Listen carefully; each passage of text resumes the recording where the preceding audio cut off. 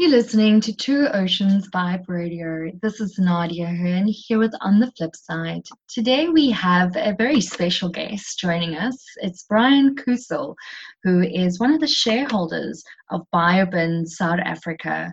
Welcome, Brian, to On the Flip Side. Thank you, Nadia. Thanks for having me on the show.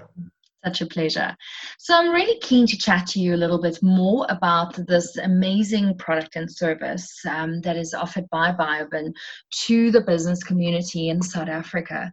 But first of all, Brian, before we get kind of stuck into what BiobiN is all about, please tell us about your involvement with BiobiN and more about BiobiN South Africa and the product and where it's come from, its history.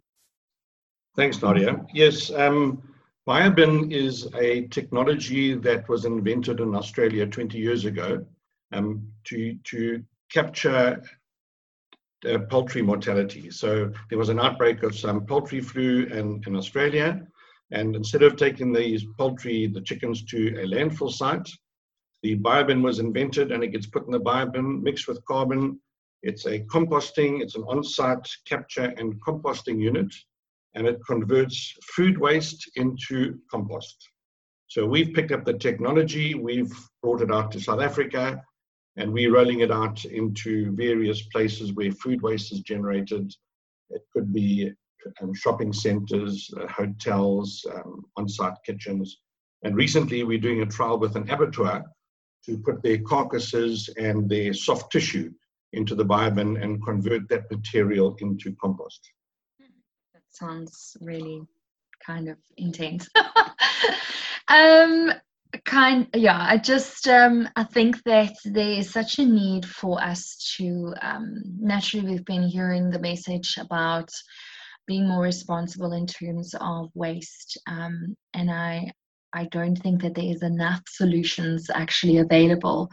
So if it's okay with you, Brian, would you like to tell us a little bit more about, who are your clients? Who is it that can benefit from using this product? How can it be used? How can it benefit the environment?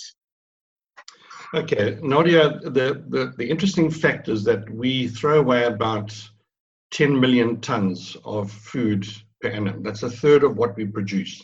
That's in the production stage, the processing stage, and the consumption stage. Just on the consumption stage, we throw away about 2.5 million tons. That's about 170 kilograms per person. Now, all this material goes into landfill sites. And as we all know, that belches out methane gas and carbon dioxide and contributes to climate warming. So what we offer clients who have food waste is a method of diverting their food waste away from landfill sites, and they put it into the BiobiN. It's a very simple method. It's patented. And what it does, it has an aeration process that pumps air through the material. It is mixed with carbon. And over a 4 to 6 week cycle, that food waste is converted into compost. Some of our clients use it for on-site composting. So they throw their food waste into the BiobiN, mix it with carbon, aerate it, and 4 to 6 weeks later, they put it into what we call a windrow, which is just like a tunnel, a tube of compost. They cover it, turn it once to aerate it again, and they use it on their gardens and their corporate parks. So we appeal to businesses that are conscious about diverting food waste away from landfill, number one. Number two, because it's an on-site capture and containment vessel, you'll find that there's no smell, there's no putrefied food smell, and because it's a sealed unit, there's a minimum amount of flies, there's no rodents. So places like shopping centers, corporate parks, we've got the BiobiN at most of the cell phone companies where large amounts of food waste are generated from their canteens. And the clients are very happy because not only are we doing something good from the earth or for the earth, but we are also cleaning up their waste area and making it much nicer and cleaner. So that's what we appeal to, and that's the businesses that are using the BiobiN. Fantastic. What other recommendations do you have for businesses to manage their waste better? You know, the most important thing that we found is that because we force customers of ours to separate at source. So in other words, in the kitchen, in the old way, they would have a wheelie bin there and everything gets thrown into the wheelie bin.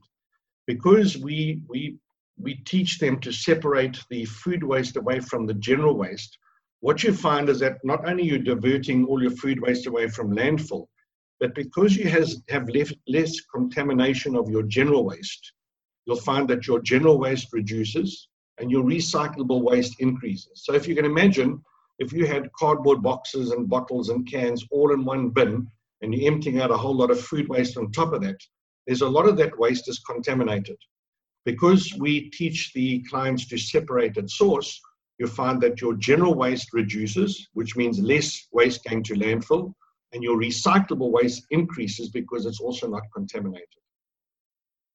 Wonderful.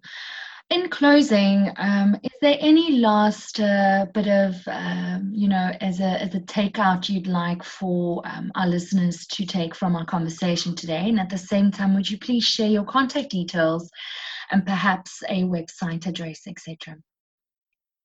Yeah, I think during this period of COVID-19, I think we need to be a lot more responsible about the food waste that we generate. And I think in doing so, you'll take less pressure off the municipal waste operators that have to take that food waste away.